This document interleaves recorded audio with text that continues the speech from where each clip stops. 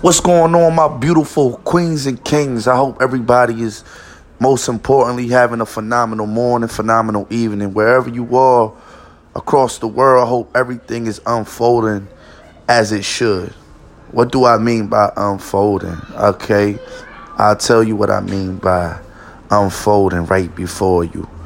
Walk with your head high, your chest up, and understand, that the impossible will happen because things are possible. I don't know what we're going through. Maybe you may be going through certain situations at home, maybe financially, maybe with your spouse, maybe with your job, maybe with an old friend, maybe with losing someone. I don't know what you're going through, but I do know that you got to walk high.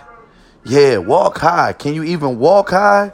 I don't even know if you can walk high, but I'm going to tell you to walk high. Pick your head up and think bigger. Yeah, think bigger. Don't just think big. Think bigger. In every situation, there's always a recipe. And I'll tell you why. See, I don't know about some of you guys, but I like my cake fluffy. I like the right ingredients in my cake. I don't want my cake all lopsided. I want my cake to be perfection. I need it to look good. I need it to taste good. And that's how you got to embrace life. You need life to look good. You want to walk out and taste life. You want to taste it.